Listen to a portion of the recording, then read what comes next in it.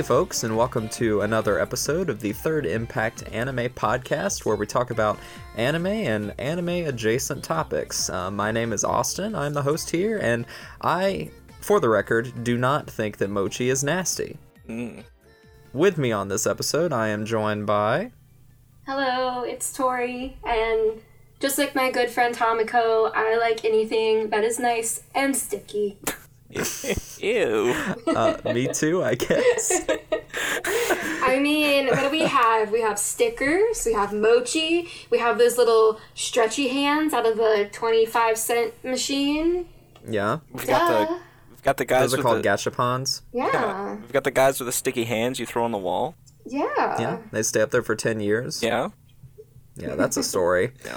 But anyway, We could record a podcast on that. there's another voice in here. Who is this?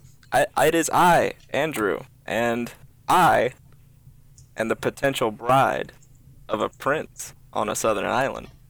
Oh, Yeah. aren't we so, honored to be in the presence of at least potential royalty? You have no idea how high I can fly. Oh, no. with your glorious feathers. Yes. Gaze upon them, young lady. Yeah, and don't sneeze on me because I'll love you. So all of these things, if you think, what in the world are we talking about? These are all references to the anime series and film that we're going to be talking about on this episode, Tamako Market and its sequel, Tamako Love Story, Yay. a 2013 anime from one of my favorite all-time anime directors, Naoko Yamada, and from one of my favorite all-time anime studios, Kyoto Animation. We're going to be talking about that, but first, I guess we'll just catch up a little bit. Andrew, it's been forever since you've been on the show. How are you? Yeah, it has been forever since I've been on the show. The last episode I was on was, Anime in Review 2018? Yes, I believe so, and I think that still stands as our second most popular episode under Casa of Cagliostro. And it was like 24 hours long. Yeah, can't wait to do it 25, this year. actually. Oh my god, yeah. But yeah, Man. I've been since then. I've finished an entire semester of school, and and one semester of summer school. So I'm rearing to go, man. I'm finally back at home for a little bit, get a little respite before I have to go back up to Boone and brave the wilds of the mountain. Grow that long beard, hunt bears. Yeah, exactly. Yeah. I can see the anime adaptation of you now. It's just like my college life with a bear as my professor, question mark. No, the anime adaptation of me now is just island time. Like, it's constant shorts, no socks till October. It starts about April, and then it's just flip-flops all the time. Laid back Andrew camp. Yeah, I live that life. Oh, no. Well, Tori, you've been on a lot, as have I. But how are you? I'm good. Well said. I'm under immense stress constantly, every day, but I'm good. Okay. Well, then I'm certainly, I venture to assume that you're probably very happy that we are talking about something like Tamako Market as opposed to, Berserk. Yeah, I'm glad I got to watch something soft. Yes, the show is very soft in many, many contexts. Yeah. And we're very excited to talk about it. But before that, if this is your first time listening to an episode of the Third Impact Anime Podcast, welcome. Thank you for being here. We really appreciate your listenership and for you to shove our voices into your ears. We certainly appreciate that. We are Third Impact Anime. We are a panelist and podcast group that does panels and podcasts about anime and stuff. You can find out more about us over on our website, which is thirdimpactanime.com. And right at this very moment, we are doing a special giveaway courtesy of our friends at Lost Ark Video Games in Greensboro, North Carolina. They have given us 4 import Japanese figures that will be given away to 4 lucky listeners just like yourself, hopefully. They are figures of, what do we have? We have Ash and James from Pokemon. That's 2 separate figures. We have a Goku from Dragon Ball Super and a Ruler from Fate Apocrypha figure, and they're all super nice.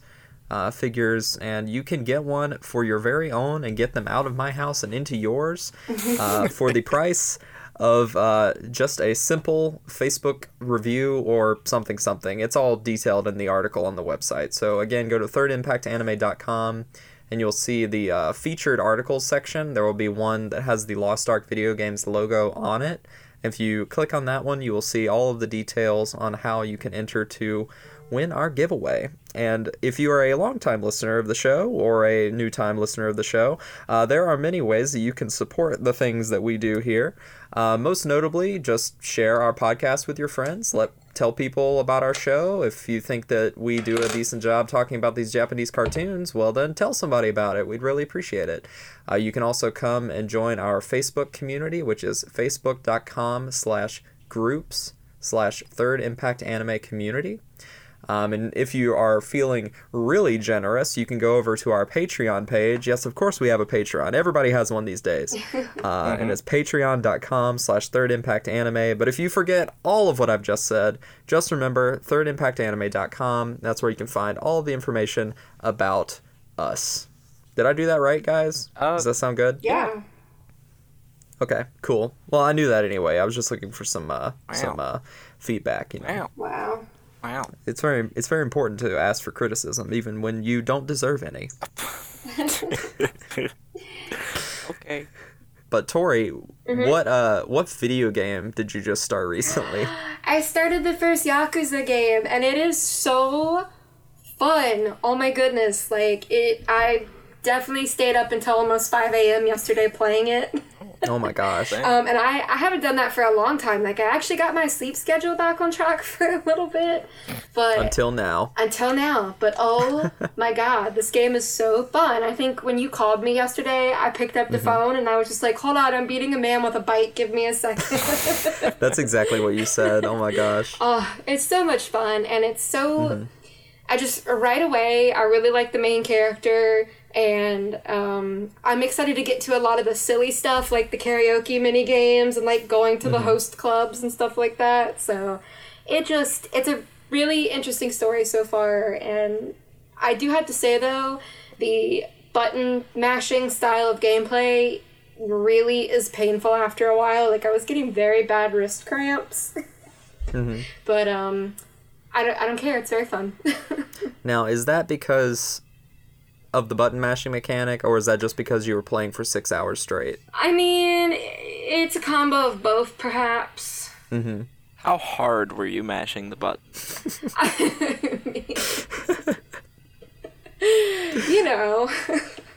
How much skin is left on your fingers? Yeah. Am I on trial here? Yes. Let me see your hands. Oh no. These calluses are from hard manual labor. Yeah, for sure. Beating men with bikes. Yes. Well, I have also started a very anime video game myself. I have finally, after all these years, started Nier Automata. Yeah. Is that how you're supposed to say it? Yep. Nier Octagon. Listen, I have had to hear from my time at GameStop on the damn GameStop TV, Nier Automata so much, and that is not how you say that word. Nier Automatopoeia. Exactly. Okay, I'm sorry, go ahead. But yeah, I'm also having a lot of fun with it. It reminds me of a more polished gameplay style of something like Kingdom Hearts, where it's very hack and slash, but it has some RPG elements to it as well.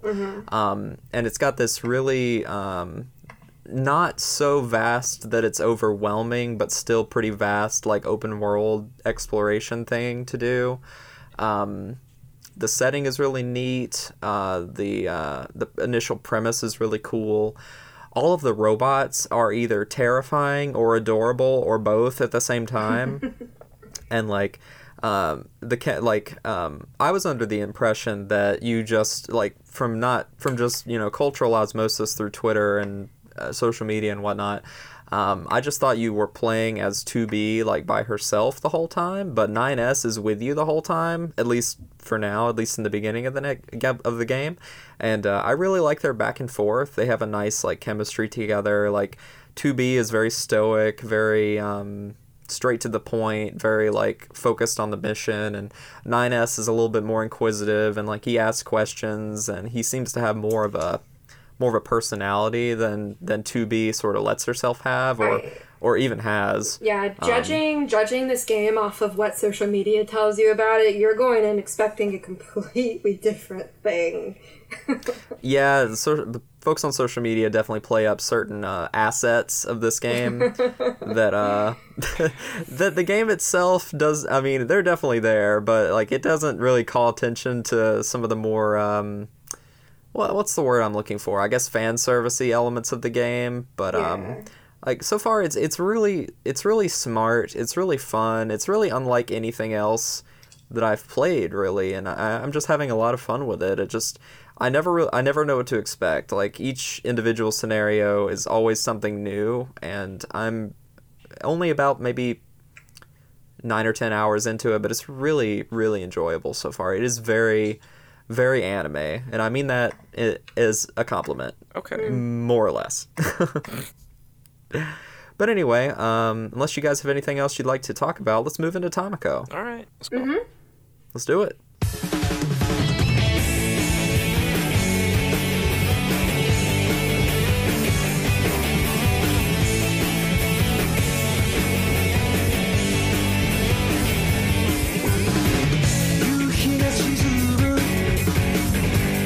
横顔に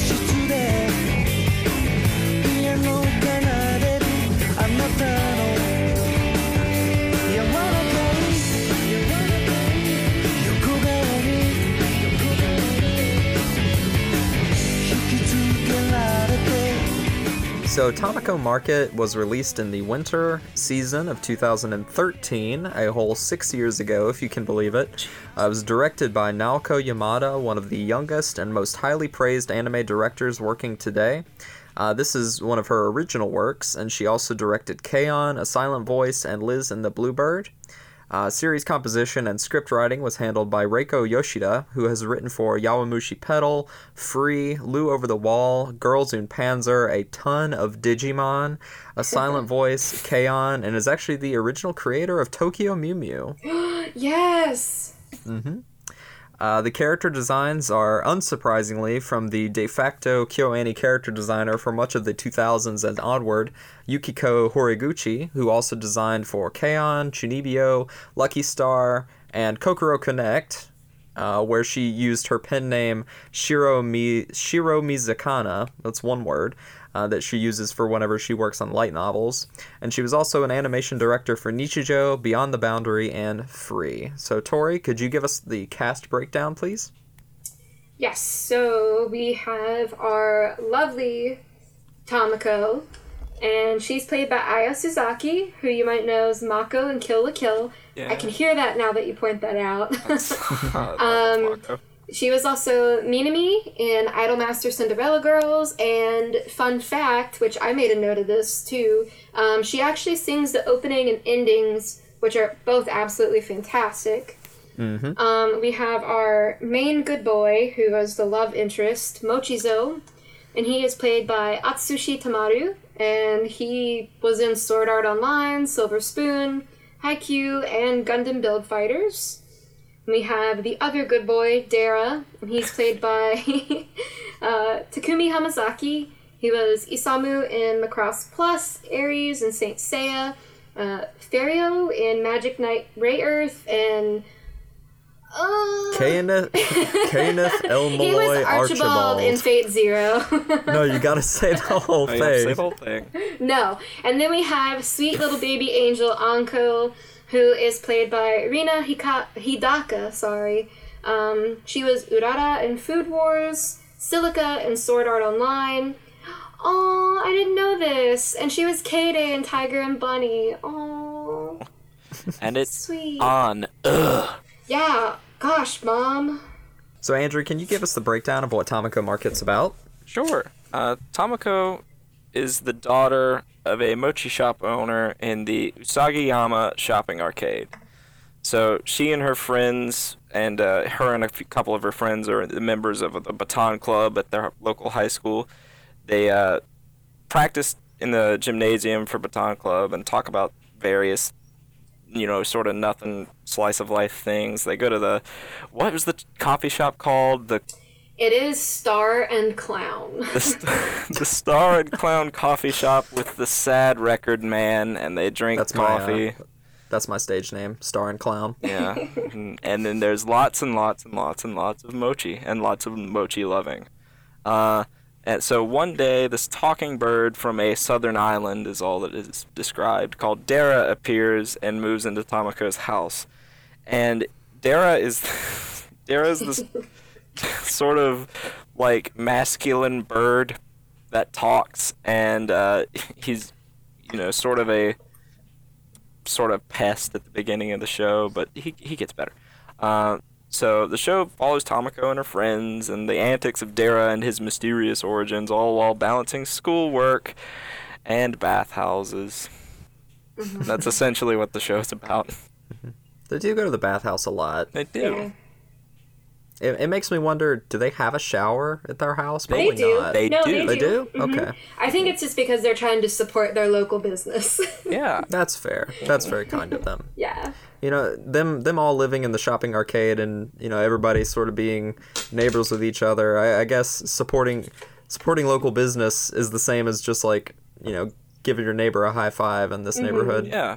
And then like when pretty Tomoko cool. walks down the street to go to school or from school, she's always getting like free stuff from the various shop That's true. owners. So Yeah, absolutely. Pay it forward and whatnot. Yeah. So really.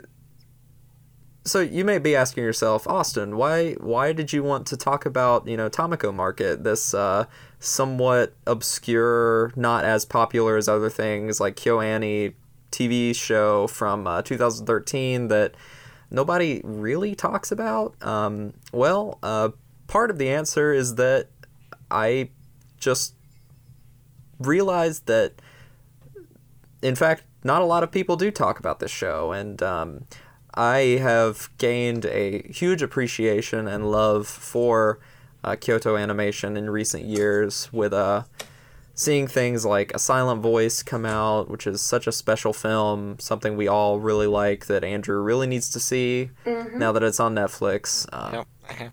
I own it. It's in my room. You can come watch it anytime. Okay. But yeah, and just seeing Naoka Yamada's name pop up more and more as sort of a figurehead of like this new wave of anime directors that are very emotionally raw in their storytelling, but are also incredible visual directors and can command anime as a medium. And I just really wanted to highlight this piece of her work that I feel is somewhat underappreciated.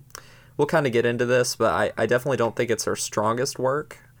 But I think it's a piece of her work that deserves a little bit more recognition than what it gets. And I think, and Tori, you might be able to speak to this because you watched this as it was airing back in the day. I did, yeah. But, and I'm a little but biased because KyoAni is what got me back into anime in general. So, yeah. Right. And you may be able to speak to this as well, but it seems like the reaction to this show back whenever it first came out was a little bit on the more condescending side, because I don't really think people had really come around to things like this maybe whenever it came out in 2013. Because I went back very briefly and read some of the impressions on my anime list back from 2013, and a lot of them were just like, if you like Moe, this is the show for you, and that seemed to be a very common, I guess, sort of critique of things back then, but I see that thrown around a lot less these days. It seems like our guttural reaction as fans to things that are cute, I guess, has gotten a lot less visceral, it seems. Yeah, so back when I was watching this and back in kind of like my early days of kind of coming back around to watching anime, I wasn't very active in like talking to other people online about shows unless they were like my immediate friends. So I didn't really participate in a lot of online like groups or anything, so I wasn't really hearing anything. Like I really don't even read like reviews anymore for anything, because I kind of want to go into it without a like a preconceived notion of something. Yeah, that's very understandable. But I do agree with you. There's been that shift of like, you know, people coming around to just realizing that they're allowed to enjoy things and they don't have to like completely trash everything. And at the end of the day, you know, if you just want to sit down and watch a show that's soft and doesn't really have a lot of substance, that's okay. Like, we don't have to constantly be watching Berserk over and over and over.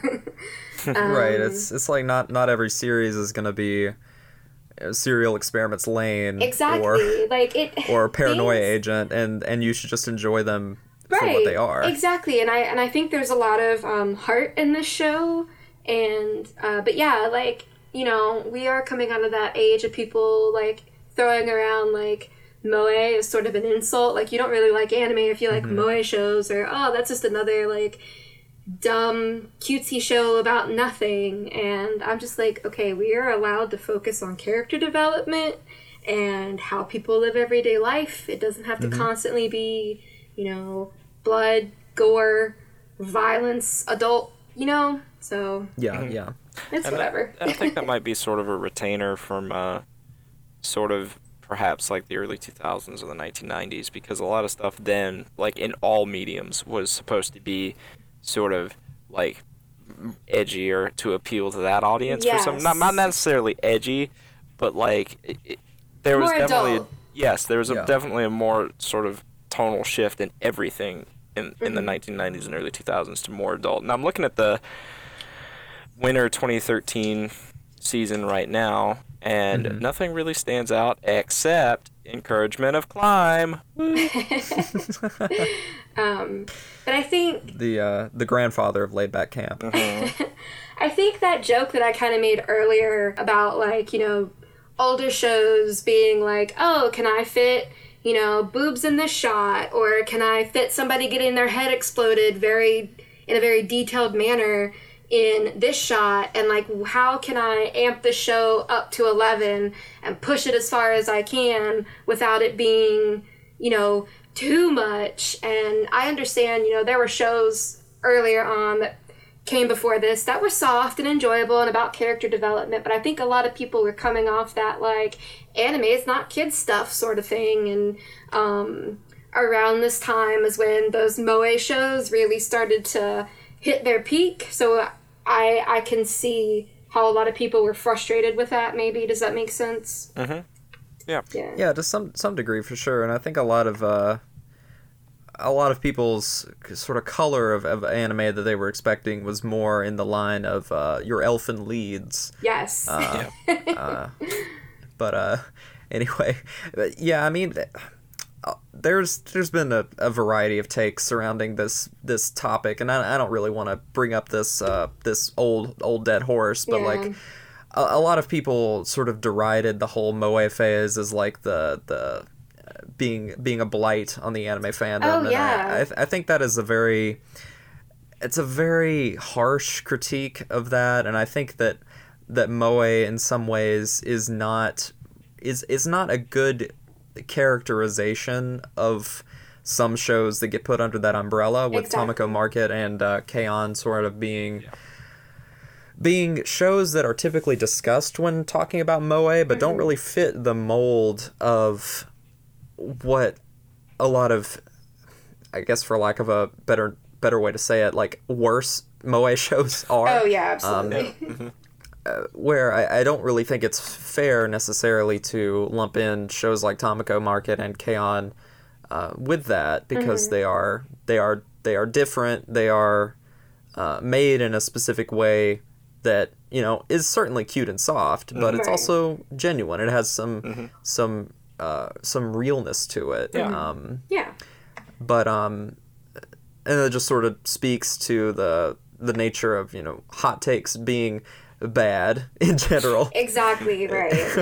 Because like, we can look back at 2013 sort of in the lens of 2019, and Yeah. you know, and we're seeing a lot more I think we're seeing more sort of character driven narratives like thrive, Yeah. in this day and age, instead of sort of being discredited as And moe a shows. lot of shows now too, especially over the last couple of years, are kind of merging back into that like semi-realistic art style. Like you would see, like when I think of that, I think of like Cowboy Bebop and like those kind of like sci-fi shows. But there's so much coming out now that fits in that sort of umbrella, like Megalobox and Dororo and stuff. So it's not as much anymore, but still, Yeah.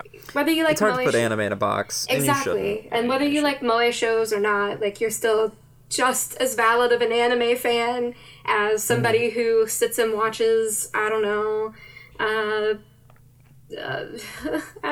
Berserk. Yeah. Keep mentioning Berserk. We're gonna curse ourselves. I know. Yep. We gotta With the do Egg a of the Berserk King. episode. I'll have fun. But I yeah. wanna do Well, that. after we dredged up that old corpse of defending moe and telling everyone they're wrong about it, Yeah. or saying moe is horrible and everyone's right, which I mean, I might not be the best person to argue this because I'm like constantly into watching like cute, sugary, sweet kids shows. So I might not be the best like dog in the fight for this. No, and I hear you, and I think that to some degree, and this sort of being my more hive mind sort of thinking process around it back then, it's like around that time, as for me as an anime fan, like I had this perception that my box of interest had to only include certain things, and I think that whenever I watched K-On! For the first time, I realized that I was allowed to like whatever show I liked Yeah. on its own terms and not necessarily on any terms that were artificially put on me. Exactly. 'Cause when I watched K-On! For the first time, I was just like, God has blessed me. Thank you. Yeah. And I think that was maybe different in my situation because I was coming at it from the angle of like, oh, well, I am a boy, so clearly these shows are not made for me, which is Oh, obviously boy. a very juvenile and kind of ironic way to think about Oh it. my God. Yeah. But yeah, this, and that comes back to Tamako Market. It's just opening myself up to being like, I can watch whatever, like the sky's the limit, and I can have my cake and eat some pie and have a cherry on top as well. And I don't really know where I'm going with that. We're not Right. really talking about Tamako Market. We should probably talk about the show, we need actually. to rope it back in. But I mean, this is an Yeah. important discussion, sort of to the context. I think of the show we Yeah. are eventually going to discuss. Right. Yeah, exactly. Because it did come out in that time where moe was sort of being derided, and it was sort of on the tail end of that, because I would say that really started with maybe stuff like Lucky Star, Oh yeah. Yeah. which that's its own conversation for another day. But I guess that all sort of goes back to, Kyo Annie was sort of the prototypical moe studio, but I would say that has really changed since Tamako Market. Not to say that Tamako is the progenitor of that, but Naoka Yamada most certainly is. And she was way ahead of her time, at her time, I believe. But anyway, let's actually talk about this show and stop getting on these random soapboxes. Sure. Tamako walked so laid back camp could run.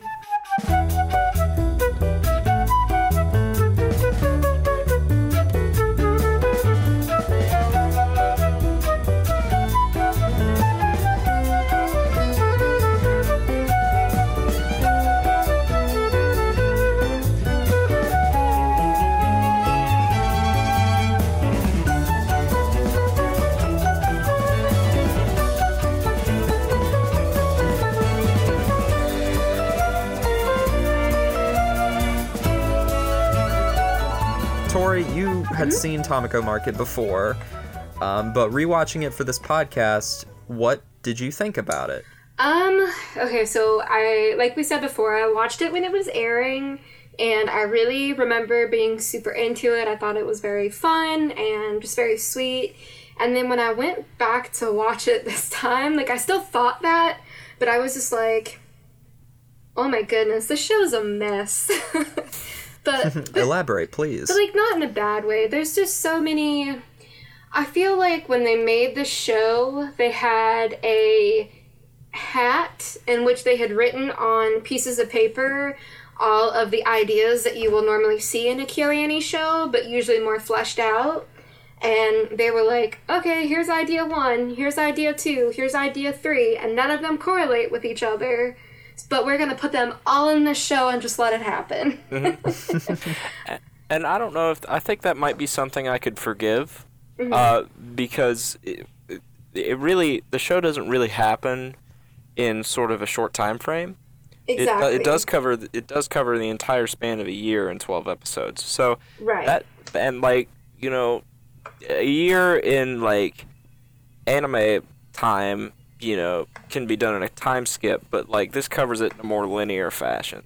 And I think sort of that idea that they did sort of jump around, and they did, I think that could be, you know, slightly forgiven, that it does naturally and sort of like it covers time in a way that shows typically don't.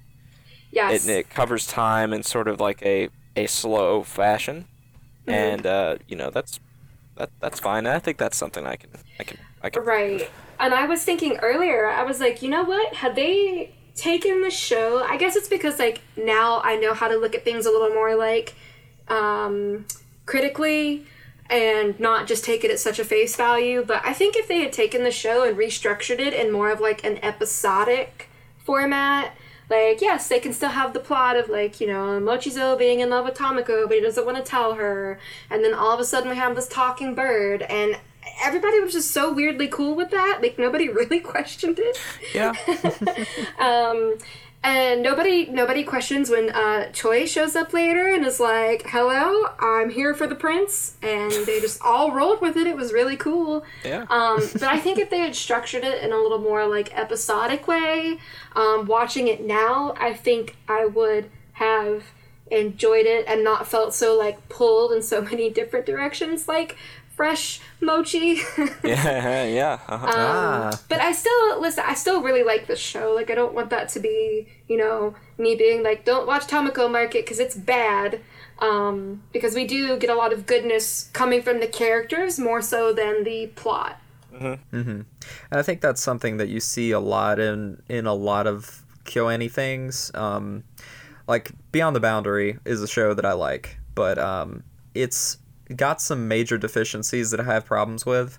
And I think some of its deficiencies are kind of the same ones that Tamako Market has, in the sense that I really, really like the characters. I think they have wonderful writing, wonderful chemistry with each other, and the way that their relationships play out on the screen is the best part of the whole show. Yes. I could really not give a crap about the whole, like, feuds of clans and like fighting monsters and all that junk in Beyond the Boundary. I just want to see like the cute fun antics of Mirai and what's his name, Aki just, you know, hanging out with each other and being awkward and being silly.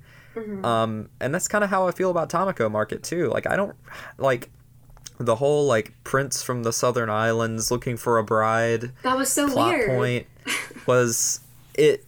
Yeah, and it didn't really fit much into the rest of the show.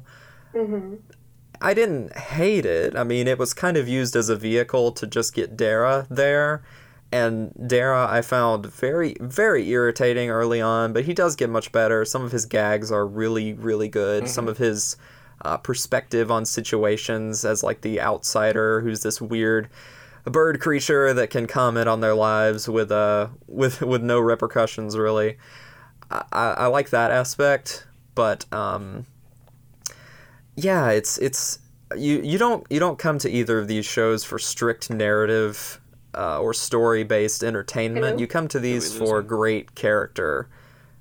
You could say that a lot about a lot of KyoAni works. I mean, some are definitely more stronger than others, and that's fine. It's like, you know, when you're a studio who's making so much, it's like, of course, you know, something is always going to be better than the other, but that's kind of what I come back to KyoAni for, and that's kind of what made me fall in love with them so much originally, is like, I can forgive a messy narrative or a not so great narrative if you are giving me the majority of the work within your characters. Like that's Right. fine. I love that. And that's something that's always sort of interested me in any narrative. Really, is I don't like stories that are driven by plot, because plot to me is boring in a box. But character-driven narratives are always sort of going to be like long-standing. Like you don't remember specific like plot details about Laid Back Camp because that's not important.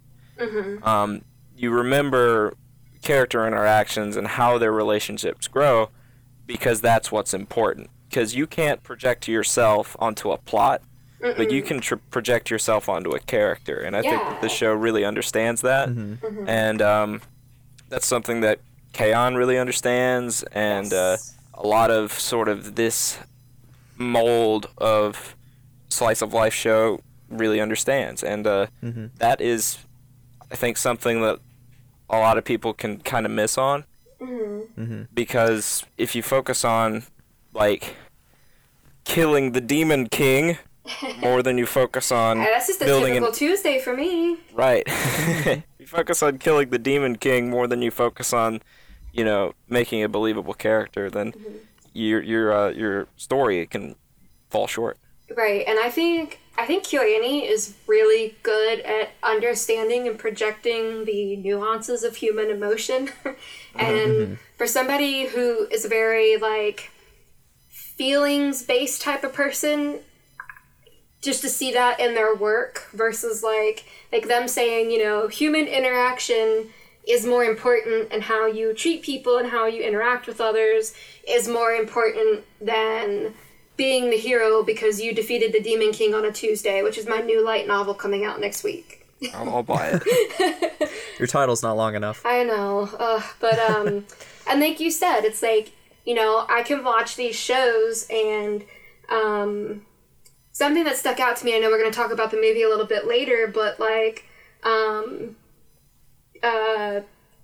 Tomoko, like, I wrote a note on it. Hold on. So, because of, like, their discussion, Tomoko starts to, like, ignore Mochizo because they don't want to have that difficult discussion about him leaving.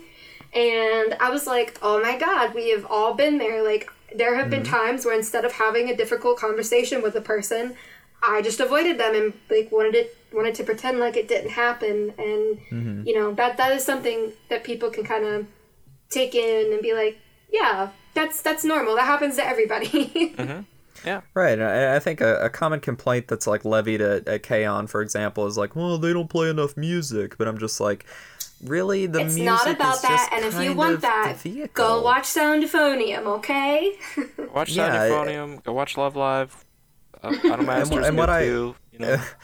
And what I see in like Tomoko Market and K-On! is like building blocks to lead us to some of the more both highly character driven and highly plot driven series that came later from KyoAni, which would be something like Sound Euphonium, like A Silent Voice, and like Violet Evergarden.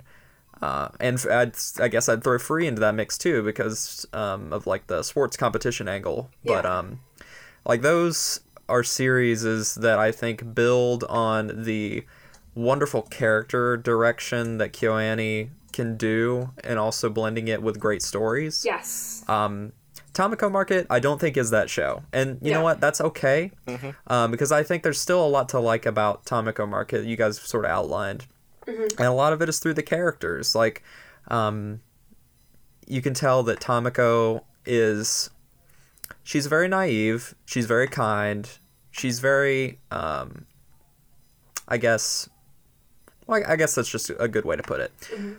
But she's never treated as any of those things being a weakness. No, she never gets taken necessarily. advantage of, or like, what's the phrase I'm looking for? She's not a human doormat, basically, just because she's kind and takes care of other people. Right. Right, and she also has incredible initiative. When she wants to get something done, she gets it done. So she's a very multifaceted character while also being sort of, you know, a young gal, who works at a mochi store and all this stuff and has no idea that the boy who has a crush on her has a crush on her. And Mochizo, again, I really like Mochizo because he's very he's a good blend of a character that is both, not quite comfortable with his own feelings about certain things, but not so uncomfortable that he's like pathetic. Yes. He's not the typical character of like, oh, woe is me, I'm going to be alone forever because Tamako will never notice me. It's just like, yeah, he's not just this forlorn whiner that just stays in his room and cries and like, all that stuff, because that gets really old, and it's very, that's like not the typical way that people do that, like. Exactly, and it's like telling somebody that you like them is a very normal thing to be anxious over because you don't know how it's going to go. And especially, I think there was some conversation in there that was like, they had known each other so long, so I think the angle of like, well, if I tell Tamako, she might not be my friend anymore, and I think that's something that a lot of people have gone through. Yeah, definitely. It's a very common human thing and to see in relationships, and to see it whenever it's done genuinely, like I definitely do think is in the case of Tamako and Mochizo, is just very refreshing. It like, I'll always bring it back to, whenever I talk about anime romances, bringing it back to Toradora, which is a series that I find endlessly frustrating, way too long, and just I'm not a fan of Toradora. If you're a fan, that's cool. I am not. I do not think that is a great anime romance series. I agree.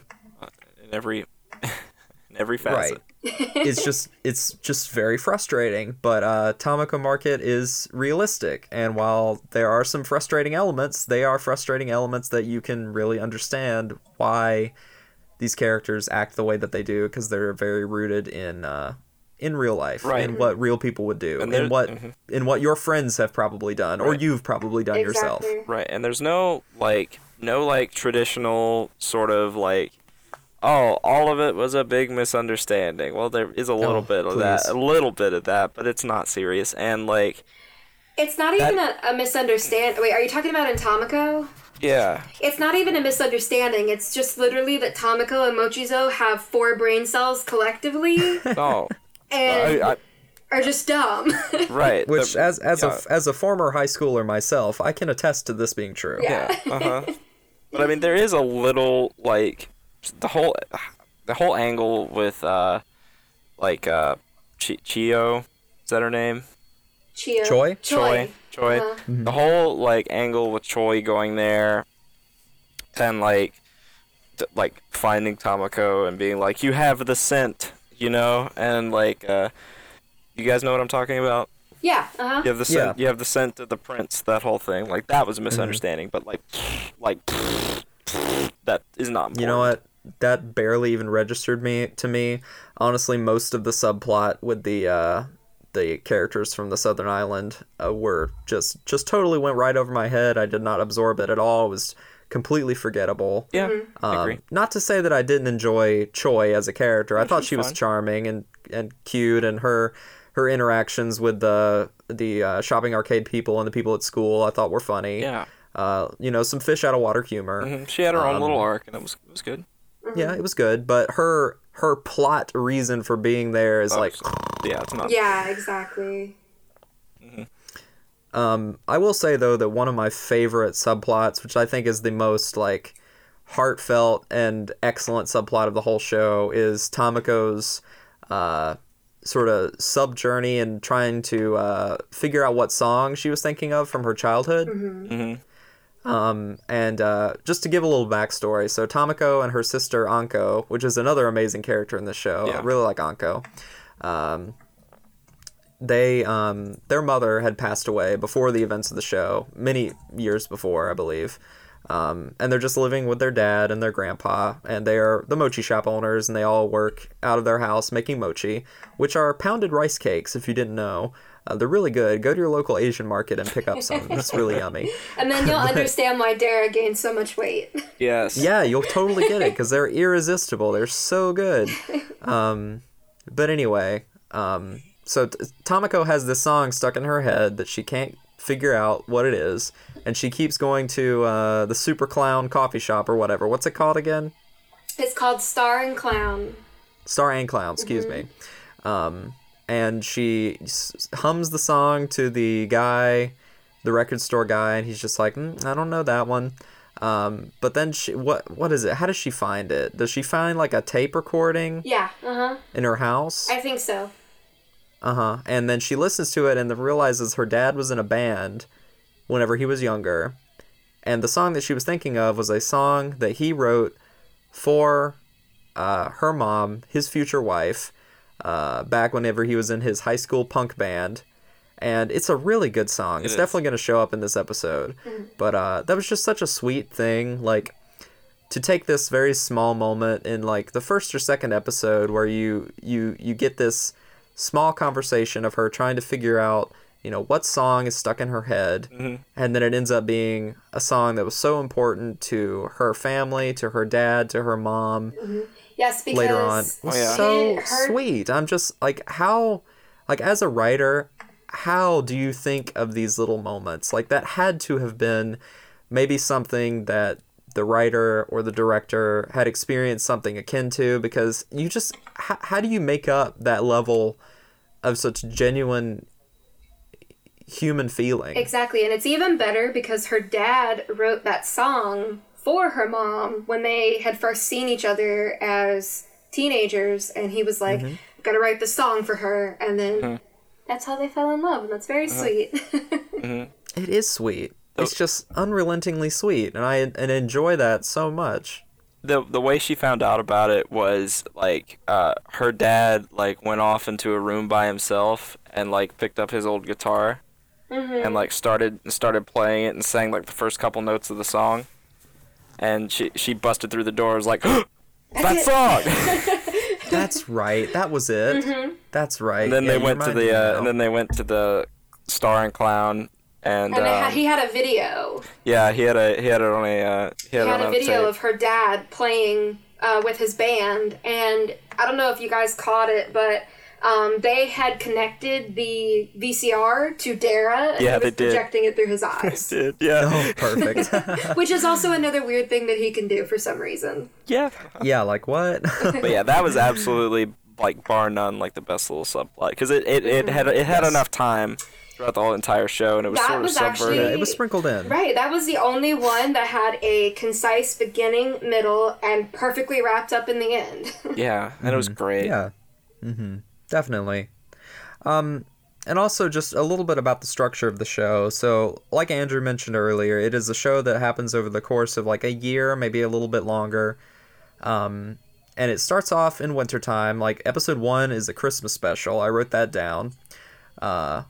And you see them sort of hit the major holidays, like Christmas and White Day and Valentine's Day, and these are probably out of order, but you know what I mean, like Halloween and stuff like that, and like summer vacation and all this stuff, and it's just a good way to come up with some interesting gags and antics for these characters to go through in a way that doesn't seem like it's just a holiday special, the anime, which some like high school shows end up being that, like since they do that so much. But a lot of the holiday adjacent gags that they do are really clever, really well written.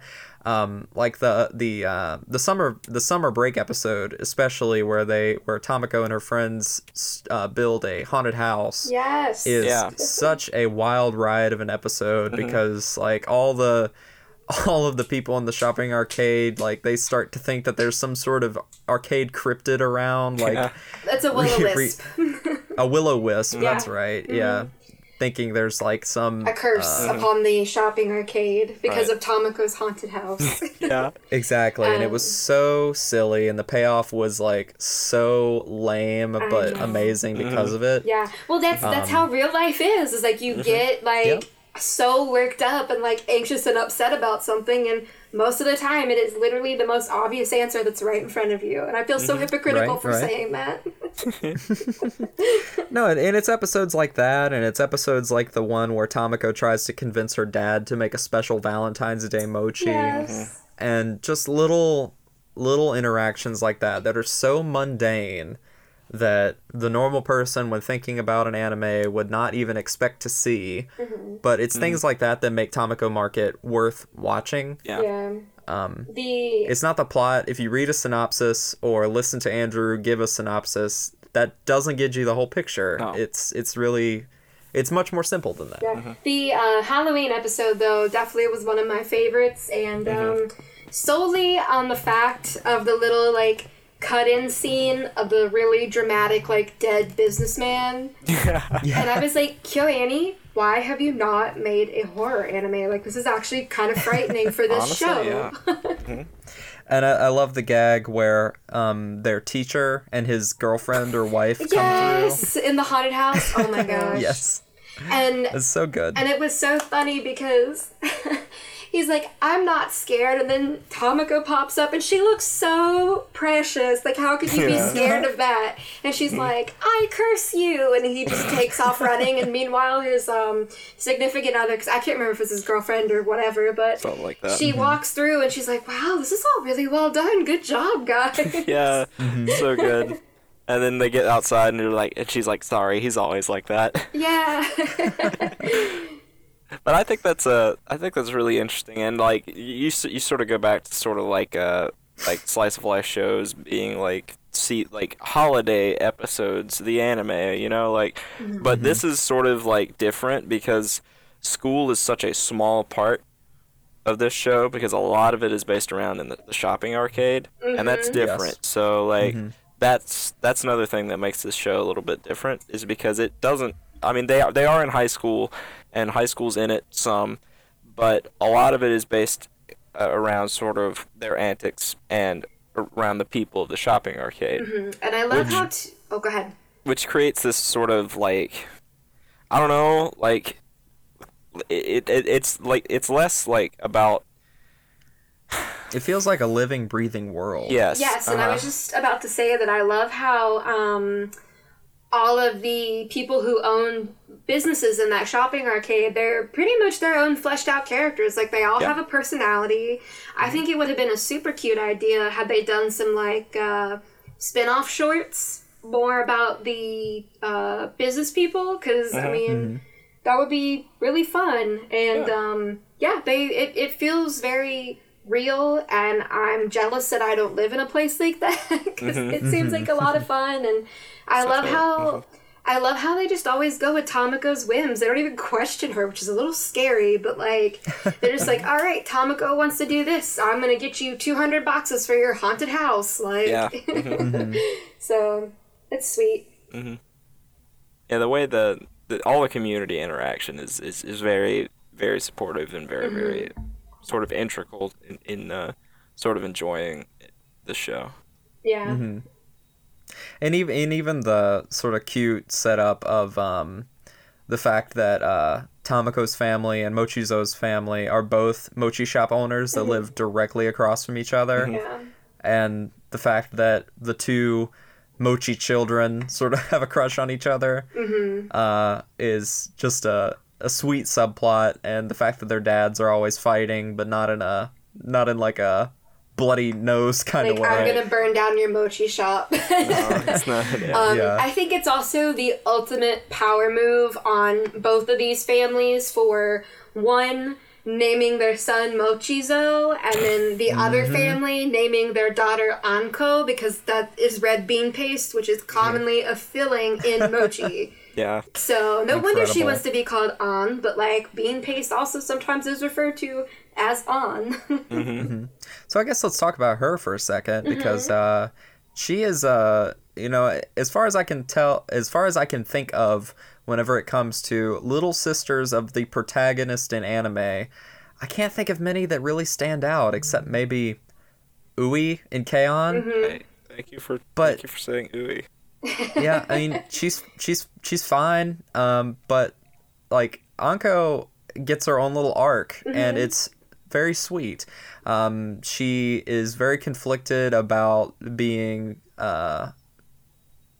so young, but also like on the cusp of Middle school. like middle school, and she's like trying to make herself more mature, I guess, and like grown up. So of Yes. course she wants to be called An and not Anko. Like, don't call me that, Grandpa. Sort of edgy little kid. But Anko's cute.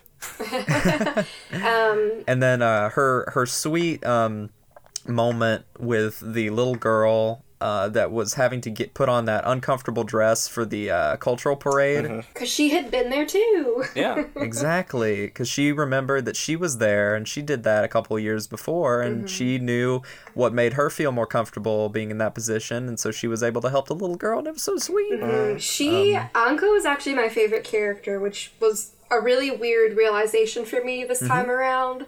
Because it's like, I don't know, normally, I guess it's because in a lot of series, the kids are usually very annoying. Like, Anko was just bratty enough to be endearing and not annoying, and that's a very fine Yeah. line to toe. But she was just so cute, and her conflict, again, even as a kid, felt very real, because just about everybody has had an experience where somebody you're friends with, and in her case, she liked this little boy, but like, you've had a friend that moved away. I've been on the giving end of that, and I've been on the receiving end of that, and it really sucks. So Yeah, and I was about to say that as well. Like that whole episode with her dealing with her friend moving away was so genuine and so real, and it was really moving in such a sweet way. And I think we keep going back to these sweet scenes that we like, and I think that really shows, again, just the overall strength of the show is that it's got some real simple, mundane, everyday human emotions and portrays them really, really well. yeah.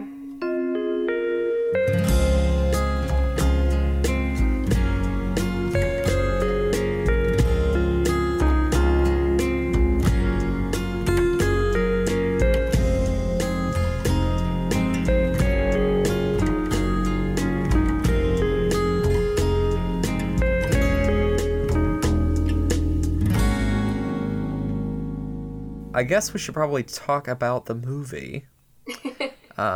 So, I say that so ominously. I don't really mean to.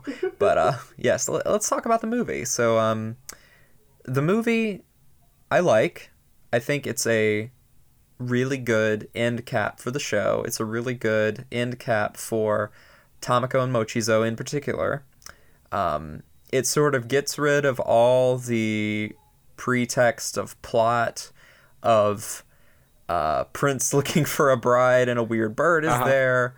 It gets rid of all of that and just focuses on Mochizo's desire and also aversion to want to confess to Tamako before he moves away to Tokyo for high school.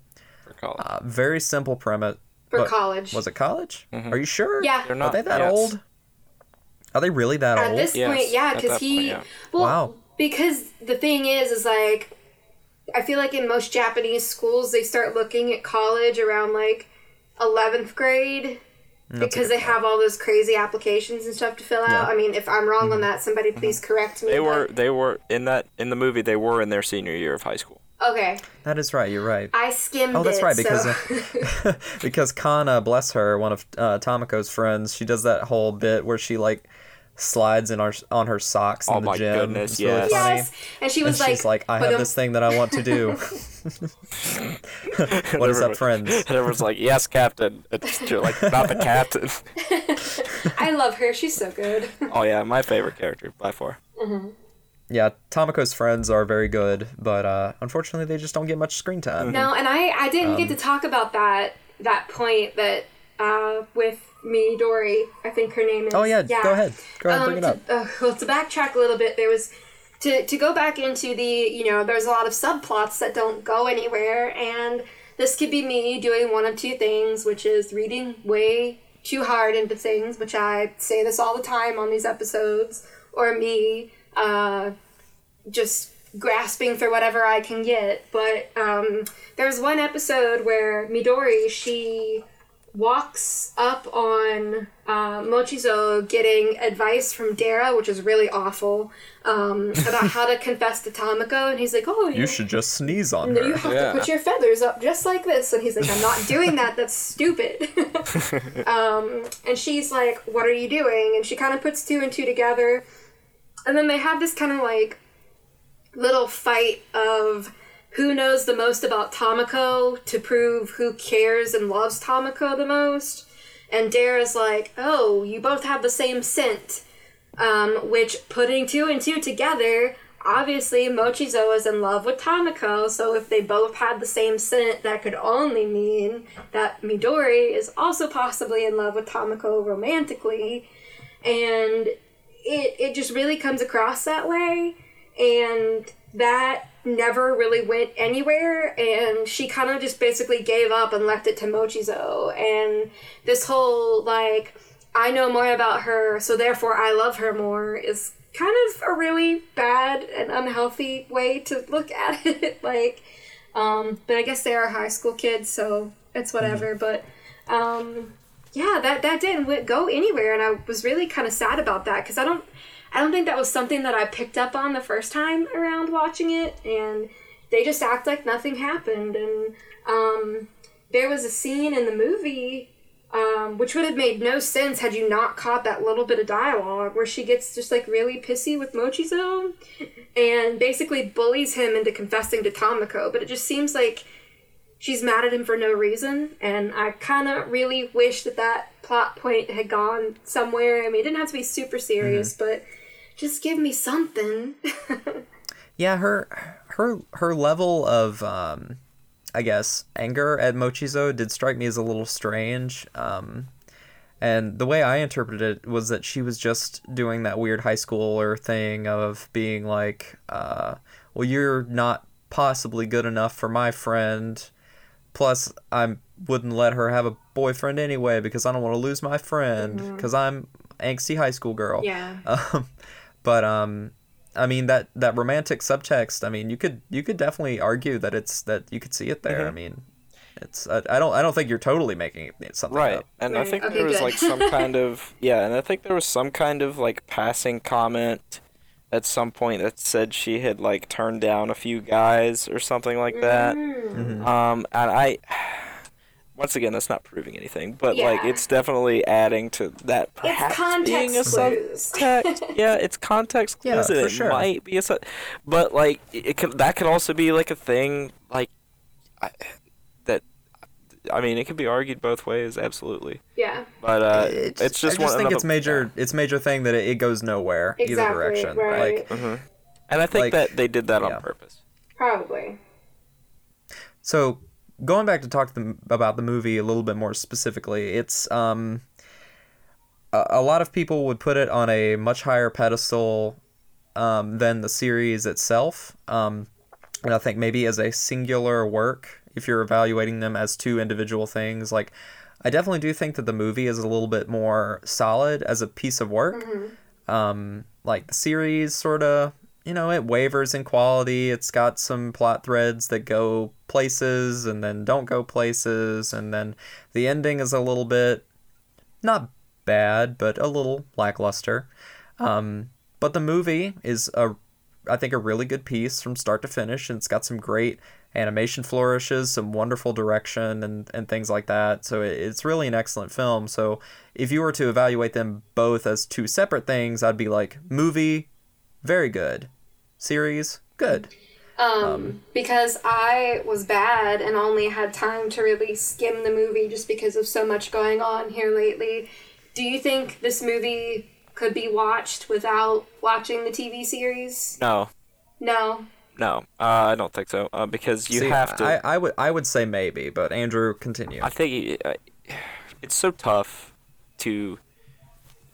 All right, so it's so hard to compress a bunch of character into a short space, especially like a film.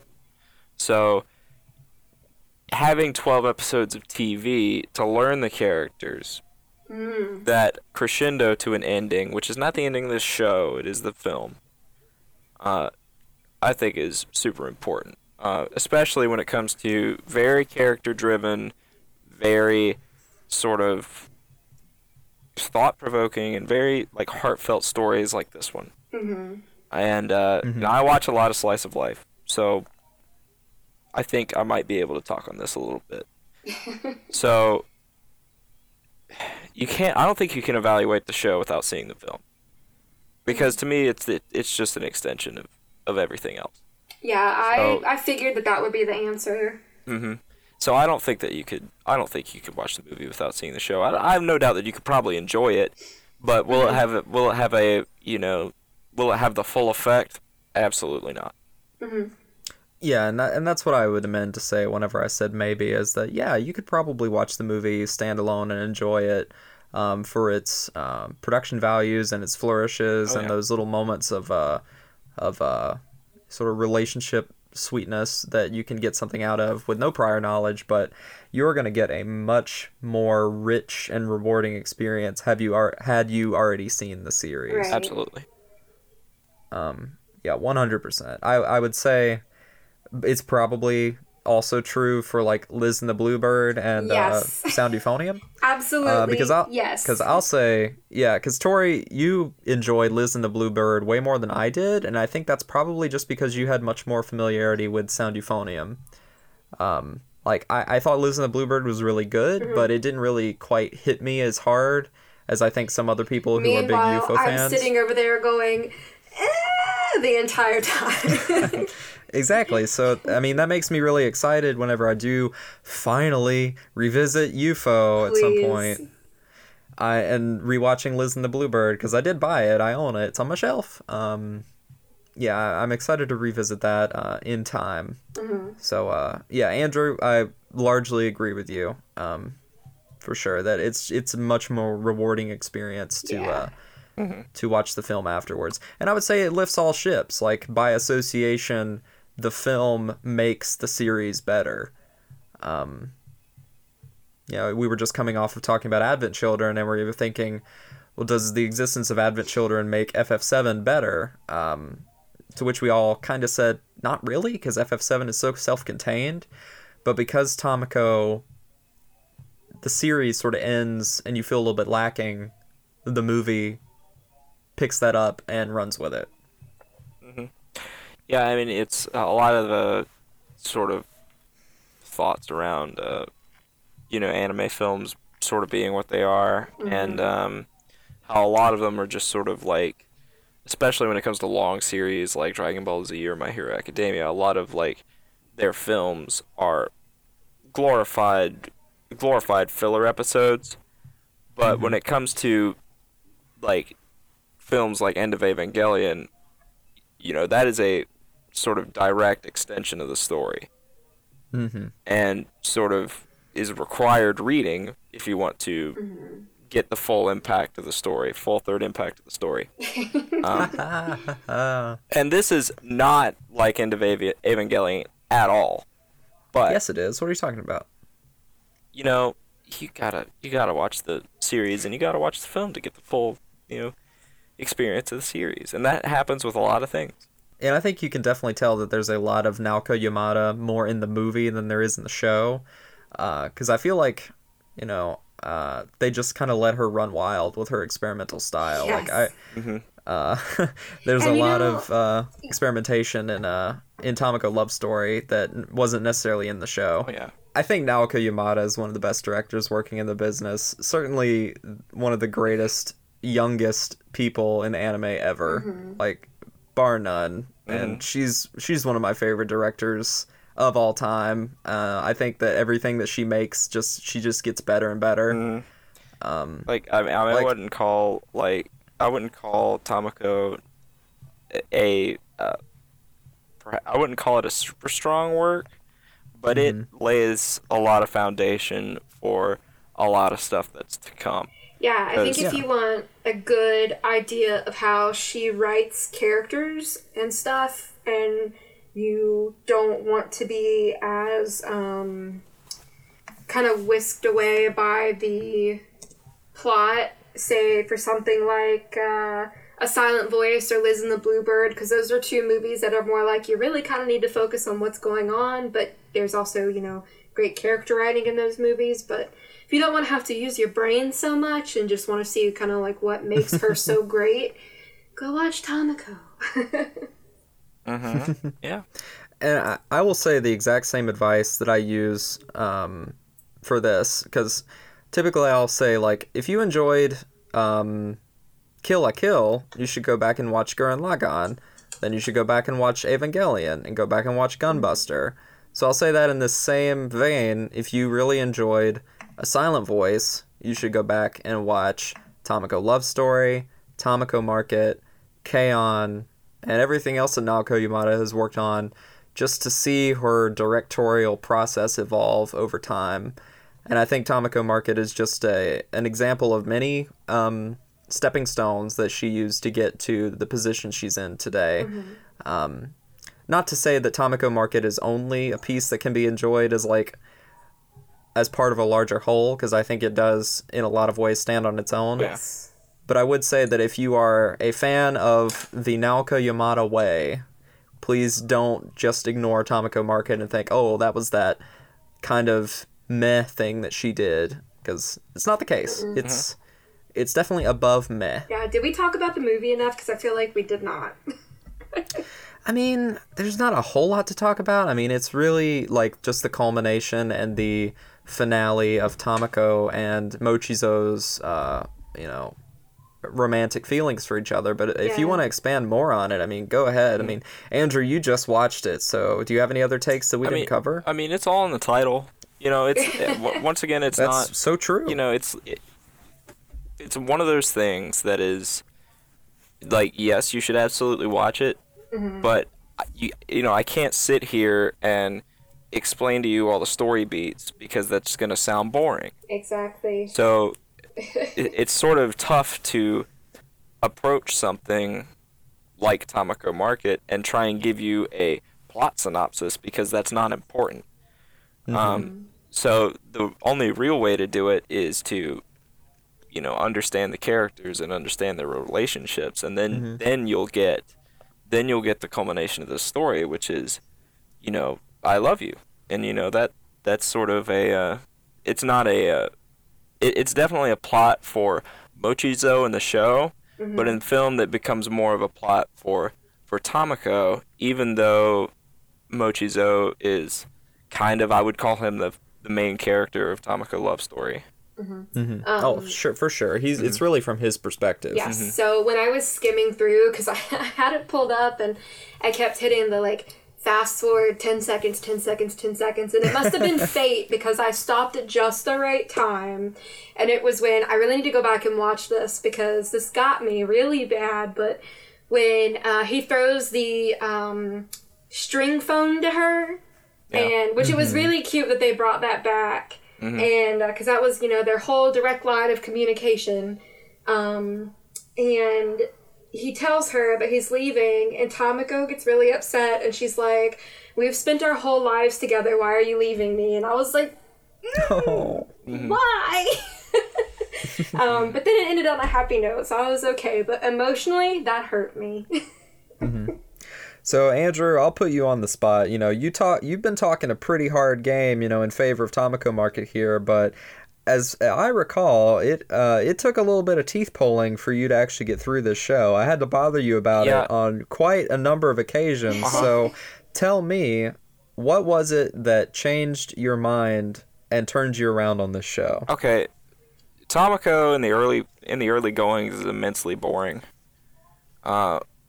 It once again, and this is sort of something that I typically don't have trouble getting through shows that follow this blueprint. I really don't, because this is sort of my bread and butter thing, and I was like, why can I not just sit down and watch the show? You know, and then I would go back and then I would watch like a few episodes and I'd be like, I just can't do it. I don't know what it is. But I think it was just because initially, I guess it must have been because when I first tried to watch it that I just was not in the mood to watch this kind of show. That's the only way I could think of it because, you know, coming back now, you know, and having finished it and watched it again, you know, I see, and having given it another try, I've sort of, you know, seen the light. And I guess that was just because, I guess it was just because that in the moment of time, specifically when I started watching the show the first time, I found it boring and hard to get through. Even though, as me, and as this is the type of show that I, you know, love a lot, you know, that's the only thing I can chalk it up to, is that I just was not in the mood for it at the time, which is kind of dumb.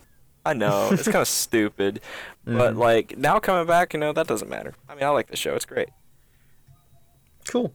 When are we going to talk about something Cool. bad? We only talk about bad things here on the Third Impact Anime Podcast. Mm-hmm. So we do have one question from our good friend Basil over the Awesome Cast. Hi, Basil. Love you. Can't wait to see you in Alabama. Mm-hmm. So Basil asks, I always likened K-On! To the puppy bowl. The kids are very cute and endearing, but take them out of their bowl and they would be destroyed by the real world. Like, immediately. So, from Puppy Bowl to Free to Full Metal Panic, how KyoAni are these shows? I think he says these shows, but he just means Tamako Market and Okay. the film, I guess. Okay. I don't know, man. Why you gotta take the puppies out of the bowl? You know, just leave them in the bowl, Leave them you know? where they belong. I that's mean, where puppies belong. I would probably put this on par with Free because there's a lot of comedy, but there's also a lot of melodrama, but like not in a bad way. Like there's no super high stakes, I guess, other than like my crush is moving to Tokyo for college. Yeah, I think Tamako Market, weirdly enough, in all of its fantastical elements, is a little more grounded than K-On! Yeah. Because K-On! Exists in this very like high school, glitzy, idealistic sort of world, and the girls, with the exception of like playing their shows and going to London, sort of, they don't really deal with anything big in the outside world that they have to face. At least not really. But Tamako Market deals with some pretty deep emotional truths, such as, you know, dealing with a deceased parent, dealing with a father who is trying to raise two girls by himself while being a small business owner. Like, that's some pretty serious stuff, you know, the reality of friends growing apart and moving away, or the reality of friends becoming, you know, significant others, things like that. So I think Tamako, even though it does have a weird talking bird, it's more grounded in a lot of ways than K-On! So I feel like if we were to take the Tamako puppies out of the bowl, they would hold up in the real world a little bit better than the K-On! Puppies. Definitely. Yes. I love K-On! Just throwing that out. But they're different shows. Yeah, definitely. Because I think if you know, you take any of these characters out of the puppy bowl, they'll be just fine. Yeah. But if you take Yui Hirasawa out of the puppy bowl, she's probably not going to be great. But if you take Ui Hirasawa out of the puppy bowl, she'll be fine. And if you take like Azusa, because mean, you can never once again like shoehorn sort of this idea that, oh, just because they're in a Moe soft show, they can't make it real hard world. You know, you can't. I don't think you can really do that, because that comes on a case by case basis. Have you seen all those GTA mods where they give Mio a gun? What are you talking about? Yeah, are you kidding me? Yeah. That'll be fine. I think that the only K-On! Characters that would survive in the world, in the real world, in the wild, would be Miss Yamanaka, Azusa, and Ui. Yeah, Yep. maybe Mugi, because she has so much money that Yeah, she'll she be fine. needs not to know of the real world. Oh yeah, I mean, she'll be she's fine. and she's getting that sweet McDonald's money from her part-time job. Yeah. Yeah. And she's got pickle eyebrows. What else do you need? Mm-hmm. What else do you need? So, I think we've come to the end of the episode, but before we close, we do have the one question that we always try and ask at the end of every episode. What do you think was the most iconic scene from the show? Andrew, you go first. I think, non-jokingly, it'd be like Tomoko catching the cup at the end, because that sort of is a, culmination of everything that movie is about. And it's Not- good visual storytelling, too, because so often the cup just hits her in the head. Yes, absolutely. It's parallelism, Yes. and it's great, and yes. Non-seriously, it would be Kana sliding around on her tights. I love that. It's so good. Yes. Tori? I really like the scene where it is Tomoko's three friends, the schoolgirls, and they're talking outside at night, and they look up and like the sky is really starry, and you can see like the Milky Way, and it's just so pretty. And are we doing like one from the show and then one from the movie, or just in general? Yeah, sure, why not? Okay, because they're talking about like what's gonna happen after they lose their friend, and it's just like a really like important conversation in this really beautiful backdrop, and I liked that. That was nice. And then in the movie, it has to be that scene where I talked about earlier, where Tomoko's like, "We've been together forever. Why are you leaving me?" So, yeah. I think for me,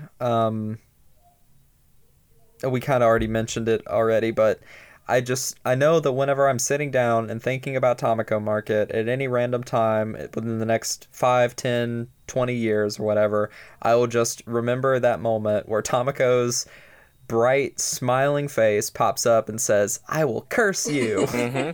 That's so good. with like the little spooky triangle thing on her head. Uh-huh. And I don't know what coming that's out of her called. mouth. Forgive me. And blood coming out of her Yeah. mouth, and she's just like, "I'll curse you." Yeah, there is a name for that thing, but it is used when people are actually buried. So Right. I knew that there was some cultural significance to it, but I am blind to it because I didn't do my research. it's okay. All right, guys. Well, thank you so much for joining me to talk about this show. And I hope you guys listening at home enjoyed it, and I hope you'll go and watch it. It is now available on High Dive. It's also on Verve. Just look up Tomoko Market. You can also buy it from Sentai Filmworks. They typically have very good sales going on their website. They've got their summer sale going on right now.